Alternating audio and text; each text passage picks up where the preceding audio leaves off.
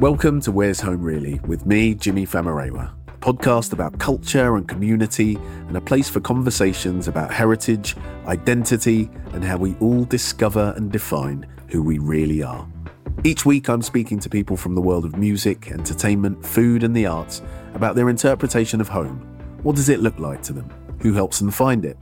And what are the things that make them feel safe, at ease and anchored when their lives take them all over the globe?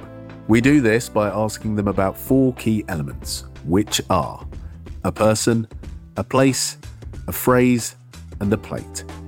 So for me, one would be a chocolate malted powder that you use to make sort of hot drinks or cold drinks called Milo or Milo, as we pronounce it in Nigeria for some reason. The sight of a green kind of tin of it with a kind of boy on it kicking a football is just absolutely the sight of like my childhood. And even now, if I see a tin of it in a cupboard or in a shop, I am just instantly brought back there. And I really remember heaping ladled teaspoons of it onto ice cream with my cousins when we were just kind of trying to entertain ourselves during the endless summer holidays.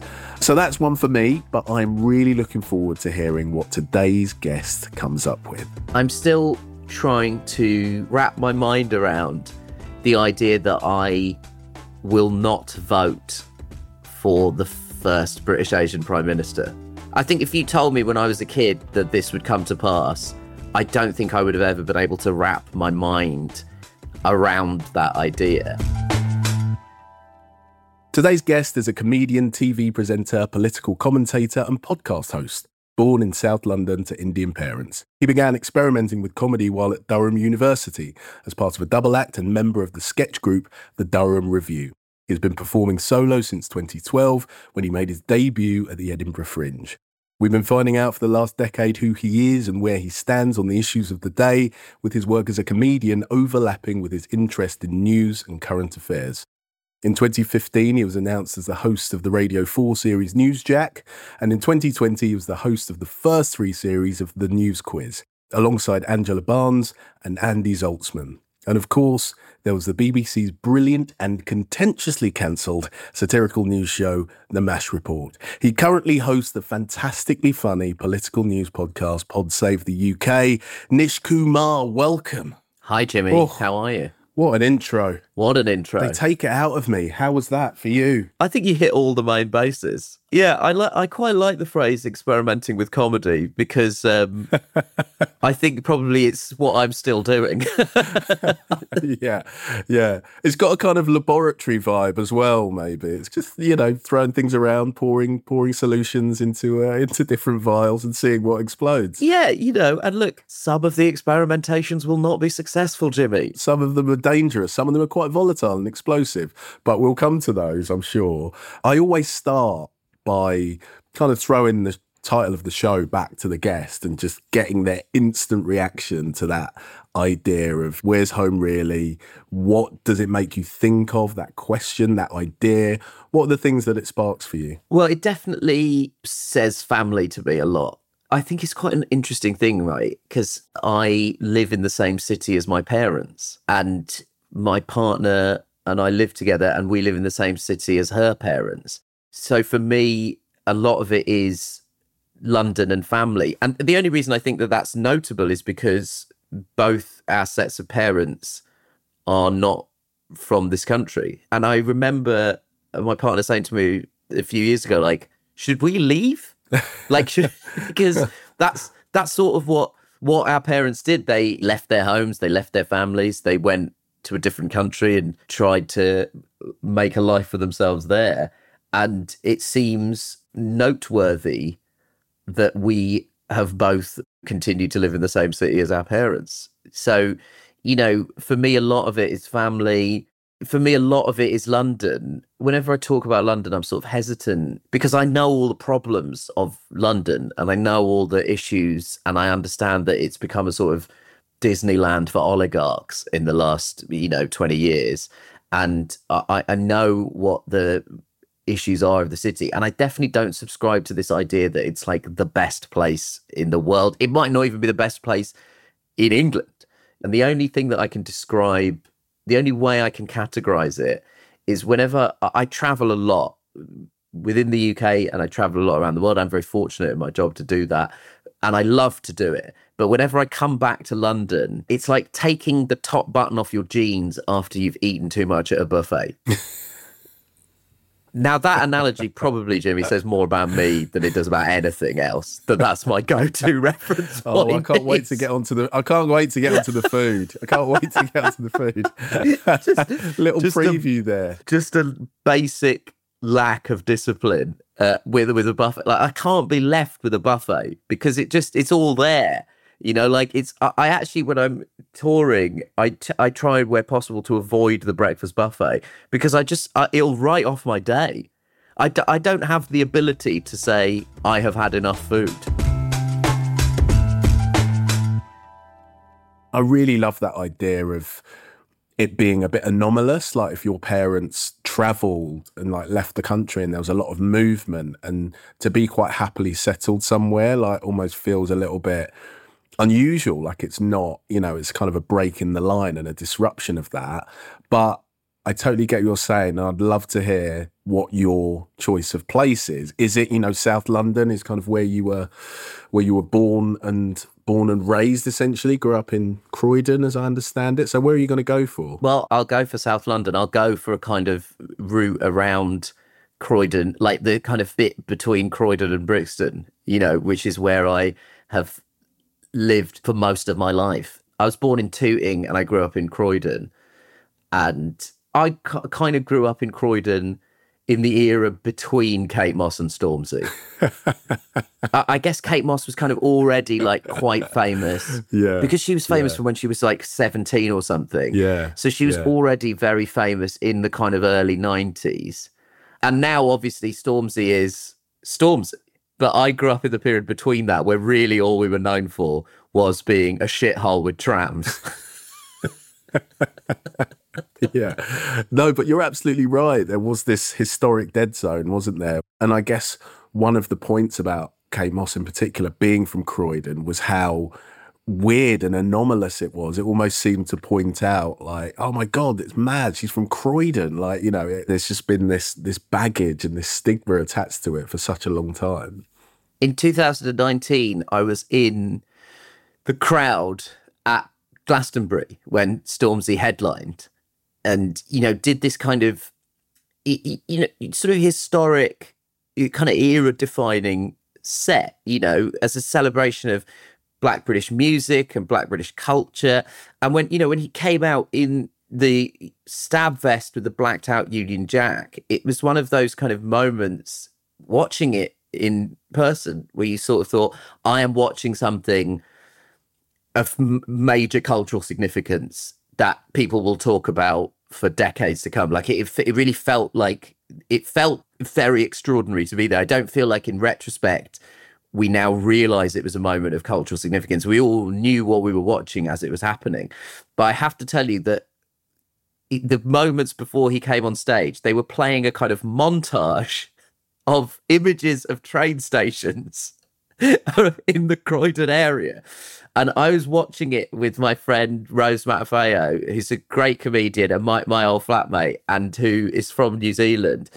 And I had to explain to her, you have no idea how funny it is that I'm seeing Thornton Heath in enormous letters flying across the pyramid stage. You don't know why it's funny that West Norwood is currently being beaten to the thousands and like millions, like people are going to watch this for years and years. Someone is going to have to explain to them what Selhurst is, you know, like that. It was so funny to me that was on that scale, you know. What is it about that area? And I think that's really interesting, you know, between Croydon and Brixton, because there are these kind of almost these amorphous areas that are kind of a bit of both, and in South London especially, and are kind of affected by lots of different, you know, headwinds and cultural kind of influences. So what is it that area like represents and has represented to you? Well, I would say, I think there's two things. I think that for all its myriad flaws and problems, the biggest thing that growing up in Croydon gave me, when I see people say multiculturalism doesn't work, or multiculturalism is disruptive for social cohesion, or you can't have, I feel like I'm being like gaslit, because I grew up in a place where loads and loads of different communities lived in very close quarters and lived very happily with each other. That's the thing that being from Croydon taught me. And that's the thing that living in London taught me. I lived in Shepherd's Bush for years, and I lived on a road. Truly, there was a mosque on one corner and a church on another corner. If you wrote that in a TV show, people would say you were laying it on thick. Yeah. And I sort of, it's a thing that I think in some ways connects me to where my family is from. Like, my family is from Kerala in India, and Kerala, it has huge amounts of fascinating diversity because it was on this kind of shipping routes. Vasco da Gama went there. This all these sorts of like history of people coming in and out of Kerala. In religious terms, India is a Hindu country. Kerala has a huge Hindu population, but it also has a big Christian population. It also has a massive Muslim population. It also has a Jewish population. There is a synagogue in Cochin in Kerala. Like, it's a place that can't help but wear its diversity extremely openly. And I think that when I see conservative politicians saying that multiculturalism is impossible, I think, no, that's what Croydon taught me. Yeah. And I guess what you're referring to in terms of politicians in particular, the likes of Suella Braverman and Rishi Sunak, Suella Braverman in particular, who, as we speak, has just been sacked as the Home Secretary. What has this ride been like with those two politicians in particular? You've been like hugely scathing of them, but also very entertaining in terms of perhaps having some cultural crossover or understanding, but also pointing out that just because you come from an ethnic minority doesn't necessarily mean that you're going to govern in their interest. Like, what has the ride been like for you with those two in particular? It is so strange, and I'm still trying to wrap my mind around the idea that I will not vote for the first British Asian Prime Minister. I think if you told me when I was a kid that this would come to pass, I don't think I would have ever been able to wrap my mind around that idea. But like, it shouldn't matter who the person is that's speaking. It's what they're saying that's objectionable. And that's why I think the important thing to do is refute the ideas and not descend too much into personal kind of ad hominem attacks. Instead, focus on the ideas and the things that are being said, because ultimately racism is racism. That's the intellectual thing that I understand. But also, yeah, come on, like, do you know what I mean? Like, come on. Like, I know that it shouldn't matter, but it hurts me way more. Like, I feel so weird when I see Sunak, Braverman, Priti Patel, Kemi, James Cleverly. When I see all those people, it feels weird. Maybe the Asian community, we have to chalk this whole thing up as a victory for representation. Like, we're doing racism. We've done it all. We've conquered it all, Jimmy. We've got the great offices of state. We're saying racist things. We've got total representation. What phrase are you going to go for as the one that kind of best speaks to your idea of home? Well, the phrase that I'm going to go for is Cucumber Town. There's a string of like weird phrases from Malayalam, which is what the language that my family speaks, the language of Kerala. And there are a string of phrases that my grandparents used to say. And like, increasingly, it's becoming difficult to know if these are phrases or these are things my grandfather made up. One of them is if somebody's trying to rip you off, you say, "What is this, Cucumber Town?" And I'm going to be honest with you, Jimmy, I don't have a clue why that is the case. There's no one has a sense of why it is, But if someone is trying to rip you off, you just go, hey, what is this? Cucumber Town? And there's various phrases like, in the kingdom of no noses, the man with half a nose is king, which basically means when everybody's shit, if you're slightly less shit, you become the best. Oh, and then when somebody's like tired, you say, well, his wind's gone. That's the expression, like his wind is gone. But the ultimate one is Cucumber Town. And I can't find it anywhere on the internet. Maybe if there are like Malayalis listening, they'll be able to tell me if this is something that's like exists outside of our family. But what is this Cucumber Town? Was it your grandfather, you said? Yeah, it's my grandfather's expression. I spent my whole life really trying to decipher what it could possibly mean. I don't think I've ever like eaten a cucumber and thought I felt really shortchanged by this. Like I like cucumber. I've never eaten a cucumber and thought this thing really ripped me off.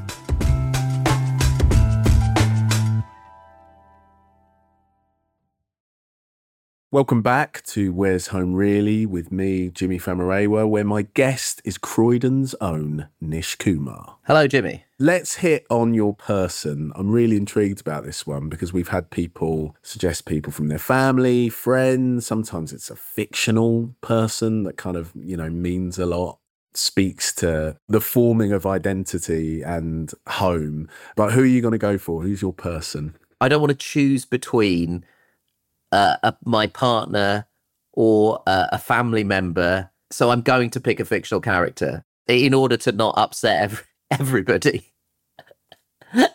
So the person that I'm going to pick is Homer Simpson. That's amazing. Because to me, nothing says home more than The Simpsons just being on the television. That was the soundtrack of me growing up. Like, that's the soundtrack of me being at home. And it's still the soundtrack of me being at home now. Yesterday, Amy was like, let's watch it. Should we put Simpsons on? Is there a particular nostalgia about it as well? Like, where does it situate you? Like, if there's a particular episode on, or is there a kind of a rhythm or like a routine that you remember from childhood, or even different phases of life? And what does it evoke mostly for you? Well, it sort of evokes like a lot of time. My social life when I was sort of 11 to 13, before the BBC bought the rights to The Simpsons, I used to go to my friend Matt's house every Friday, like most Fridays, because he had Sky. So my social life was you go round Matt's house, watch 2 episodes of The Simpsons, and then play GoldenEye on the Nintendo 64 for about 6 hours. And it was a lot of my life at school was discussing what our favorite episode was, what the best series is. And a lot of my home life, a lot of my life at home was me and my brother watching The Simpsons. So it's almost like there's like different phases. Like when I was very young, it's me and my brother just watching The Simpsons. And there are things that me and my brother say to each other now that are just things from The Simpsons that we've just sort of forgotten about. And, those shows just become a part of your personality. Like, I'm really not surprised at the impact. Matthew Perry dying has had such a profound impact on people of a certain age because it was 25 weeks a year. You would do, and then Friends was just on and on and on all the time. Those people are part of like fabric of your childhood. When you love a TV show, it isn't just that you watch a TV show. It's that the experience of talking about that TV show becomes part of the building blocks of friendships and relationships with family members. Yeah. You've wisely not chosen a family member, as we've established, as your person. But I wonder, look, we all talk about this thing with immigrant parents and this idea that you pursue certain careers to, I think you put it in a previous interview, make yourself kind of bulletproof or socially indispensable by being a doctor or a lawyer or an accountant or whatever. But yeah, what was that period like where it was like, oh, I'm really going to do this? And how has the journey been since? Particularly, I'm really interested when you've had kind of Twitter trolls coming at you and right-wing newspapers counting how many, anti-Tory jokes there are on the MASH report. And there was just this real feeling that there was such a target on your back for a long time that you kind of seemed to represent for some people some completely out of proportion sense of woke or whatever it was. Like, I'd love to know both what your parents thought when you decided to, focus and do comedy, and also what their reaction has been when things have kind of spilled over in this way. They were very shocked and they were very confused about me doing comedy. And it took them a while. I think it was only when I started doing work for the BBC that they sort of were like, oh, I think this is actually a sort of viable career. People of our upbringing and generation, do constantly talk about like how baffled our parents were by our career choices, and I do still think that it's like that it just comes from a place of fear, because it was like, oh, you should, if you do these jobs, then you can't be kicked out. What we learned from the Windrush scandal is they can kick you out. Like, they can. Those are people that were brought here to rebuild the country after the Second World War, and they just kicked their kids out. We've learned something like valuable about, systemic racism and systemic prejudice, But in any case, they were very spooked by it, as all our parents were. They slowly over time came round to it. I think in terms of the trolls, I think one of the great blessings is my father is very tech averse. So he doesn't see a lot of the stuff. He didn't see a lot of the stuff. But I think it definitely stressed them out a lot at points. But also, I don't think they're particularly surprised about it, because nothing about me as a 38-year-old is not predictable if you met me at 16. I was like a school debater, and James Acaster once said, you should tell everybody that as often as possible, because I think it's the best way to understand what you're like as a person and a comedian. And so that was the thing I was good at school. And then the other thing, I was in trouble at school constantly for being a gobshite, basically. Was that a bit of an outlier in terms of your family? Were your parents baffled or bemused, or was that an expression of your home in some ways? Were you kind of taught and emboldened to ask questions, or was this something that you kind of just innately had? I mean, I'm imagining, getting in trouble at school, and, I don't know if my mum would necessarily want to hear about how much of a point I had or how right I was. There would just been an onus on don't get in trouble kind of thing. But yeah, what was it like for you? Do you feel like that was something that you kind of had been taught by your family, or was it kind of very much just you? Here's the kind of interesting thing I think about my parents, is that they sort of taught us to speak up for ourselves. Then when I got in trouble at school, they were like, what's all this speaking up for yourself shit? But I think like we're very close, my parents and me and my brother. And I think the interesting thing about my parents is that they gave me and my brother so much of our like values and the way that we are as people, and then spent the next decade or so going, why are these two like this? And I wonder if that's just what parenting is. It's like building these brains and then being surprised, there was a real sense of like Victor Frankenstein and his creature, like about me and my parents. My parents love comedy. My whole family loves comedy. When I was growing up, we watched like old British sitcoms, like Only Fools and Horses, Fawlty Towers, like all of these things. Like we watched so much comedy. And when I was 13, my parents took me to see Goodness Gracious Me live. Like we all went as a family. So much of like the currency in my family is like being funny. The thing that I should definitely say about the like trolling stuff is like, I had to have a word with my mum to say, don't respond to any of it. There is an absolute zero tolerance policy of any external criticism of their children. They can criticize me and my brother as much as they want to, but there is absolutely no tolerance of it. So I had to say to my mum, like, you can't slag these people off. And the first time I did Question Time, it's with Piers Morgan, and he kind of tried to start a sort of Twitter beef on the way in, and my dad came with me to Question Time as backup. Yeah, Amazing. I'm not joking, Amazing. Jimmy. I'm genuinely not joking. But my dad was there because he was like, I'll need to be there.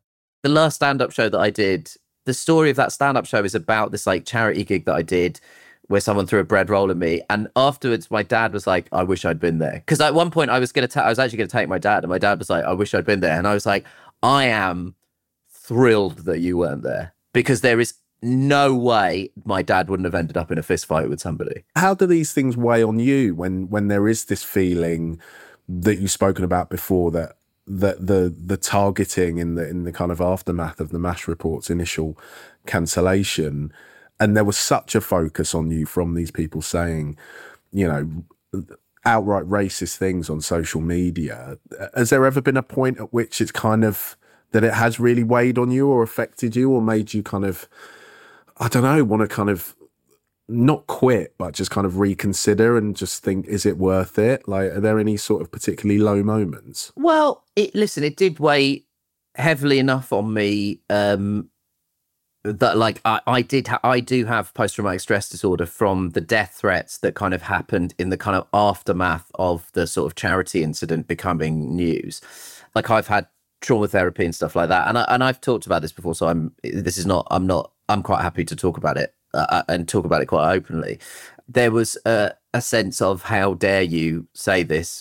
This is not your country. Like, we can all read between the lines in the way that it was covered. And the thing that's hard is, to some extent, my parents were right when they said there will be a backlash to you saying this kind of stuff. My therapist has often said, the problem is that your parents were right. You learned that they were correct through experience. But, you know, I also do see it in proportion. You know, at the end of the day, we're writing jokes about the news. Like, there are people who are risking their like physical safety in service of ideals and in an attempt to make things better. So, you know, you have to see whatever's happening to you in perspective. And, you know, I think I've always had a pretty healthy sense of my own insignificance in the grand scheme of things, which I think is a very important thing when you're a comedian. I think that's essential. We started off with you unbuttoning after the buffet, and I want to return to the idea of food and what your plate's going to be, what you're going to go for. This is the hardest. Is this the toughest one? This is the toughest one. This is easily the toughest one. I'll tell you the ones that it almost was and then wasn't. And there's a specific fish curry, Kerala fish curry, that my grandmother makes that I feel very connected to. And there's also, unfortunately, and listen, I like a lot of fantastic food. I like a lot of high-end dining, but I can't not say Nando's here. I love that. No, I'm with you. I love it. I wish me and my partner in some ways were different people, but the reality is a huge cornerstone of our relationship has been going for a Nando's. Amazing. And I don't like the extent to which a kind of high street chicken shop is a kind of cornerstone of our relationship. But I would also be lying if I said it wasn't the case. But in the interests of not purely advertising Fernando and his chicken outlets, the food that I'll pick is just a plate of dry fried okra. And that's the thing that I think is like that. The smell of frying okra is the smell of me going home, because ever since I was a kid, I love okra. I love it. I think it's delicious. And still now when I go home, my mum will fry okra and I'll walk through the door and smell okra frying in my house. Oh, I love that so much. Was it always the case that you absolutely loved it? Because it's always interesting when people sometimes have a period of like teenagedom where you kind of, you know, you want to assimilate in every aspect of your life, and you're kind of maybe not appreciating the food that you're getting at home and that comes from your culture or heritage. But was that always the case for you? Did you always love that fried okra? Loved it. Always loved Indian food. Always have, always will. It's also, I should say, in my blood, along with let's not beat around the bush, quite a lot of cholesterol. Because my grandfather actually ran Indian restaurants in Leicester. Like, that was our family business. Were you kind of, did you go up, did you visit them? Did you get to see that up close and personal then? And did you have a sense of, yeah, because I always find those fascinating places. We've had a number of people on the show who either grew up partly in restaurants or whose parents ran some sort of food business. And that as being business, but also, you know, extension of the home and the different dishes that are served in this kind of commercial space and eaten at home. Did you get a chance to see it up close and personal? Did you go and visit? Yeah, my first birthday party was in my grandfather's restaurant. And so I have like dim memories. The actual thing I have most specific memories of is the greasy spoon that he ran. That was the last thing he did before he retired. He ran like a proper English greasy spoon, which again, I cannot, that to me seems a real victory of cultural assimilation. If you can come as an Indian and end up running like a proper like greasy spoon restaurant. Just to finish up, something that I often ask is the ways in which whatever our kind of chosen home or ancestry or culture or heritage or however we wish to define it has impacted the UK and the wider world. And I wonder, yeah, for you, in terms of Kerala in particular, and I know that you've talked about its beauty as a place and as an environment, and also obviously the things that are grown there. But I wonder culturally, what are the things that you think of when you think of the way that people would be like, oh, okay, that is something that I can point to as Kerala influence or impact? Definitely, like, our food is unreal. Like, it's unreal. And it's also the sort of prevalence of like coconut milk in the cuisine. I think it sort of starts to build a bridge between Indian food and Southeast Asian food. Like, if the first time I had a laksa, like, I remember thinking, God, this almost feels like a curry from Kerala. And they've gone hard on tourism. So lots of people, like when I was growing up in early to mid 90s, most of the Indian kids at my school didn't know where Kerala was, you know? And I think sort of progressively, because of the tourism, people have become very aware of it. And we're very hyper-literate people. So there's, you know, there's loads of like, we just churn out amazing scientists and engineers. And I guess the occasional anomalous stand-up comedian. I will say that I did a Diwali gig a couple of weeks ago in Trafalgar Square, and it was an all South Asian lineup, and 4 of us had Malayali heritage. So maybe now, having produced scientists and engineers, we're now on the verge of moving into comedy of the arts. Nish Kumar, thank you so much for your time. That was wonderful, and it's been great to learn a little bit more about where you come from. Thank you, Jimmy. It was an absolute pleasure. I am absolutely grinning from ear to ear. That was fantastic. I'm such a huge fan of Nish. I think he's such a thoughtful, funny, interesting kind of commentator on politics and everything else. And that was just really great. It was fantastic to just hear a little bit more about what it's like to be in the eye of the storm, to kind of have, you know, Twitter trolls or ex-trolls, as it were, come after you. I absolutely loved that his dad came along when he was on Question Time for backup in case Piers Morgan was going to kick off. And I just loved hearing, you know, about his, you know, love for Kerala culture, Kerala cuisine, and, you know, just him talking about the smell of fried okra just had me absolutely there. It was great, and I just can't wait to see what Nish does next, because he's one of my favourite comics. So that's all for this week's episode of Where's Home Really with me, Jimi Famarewa. It's been wonderful recording this series. We've had so many amazing, hilarious and inspiring stories, and it would be a shame to have missed any of them. So please do go back and check out the archive on your preferred podcast platform.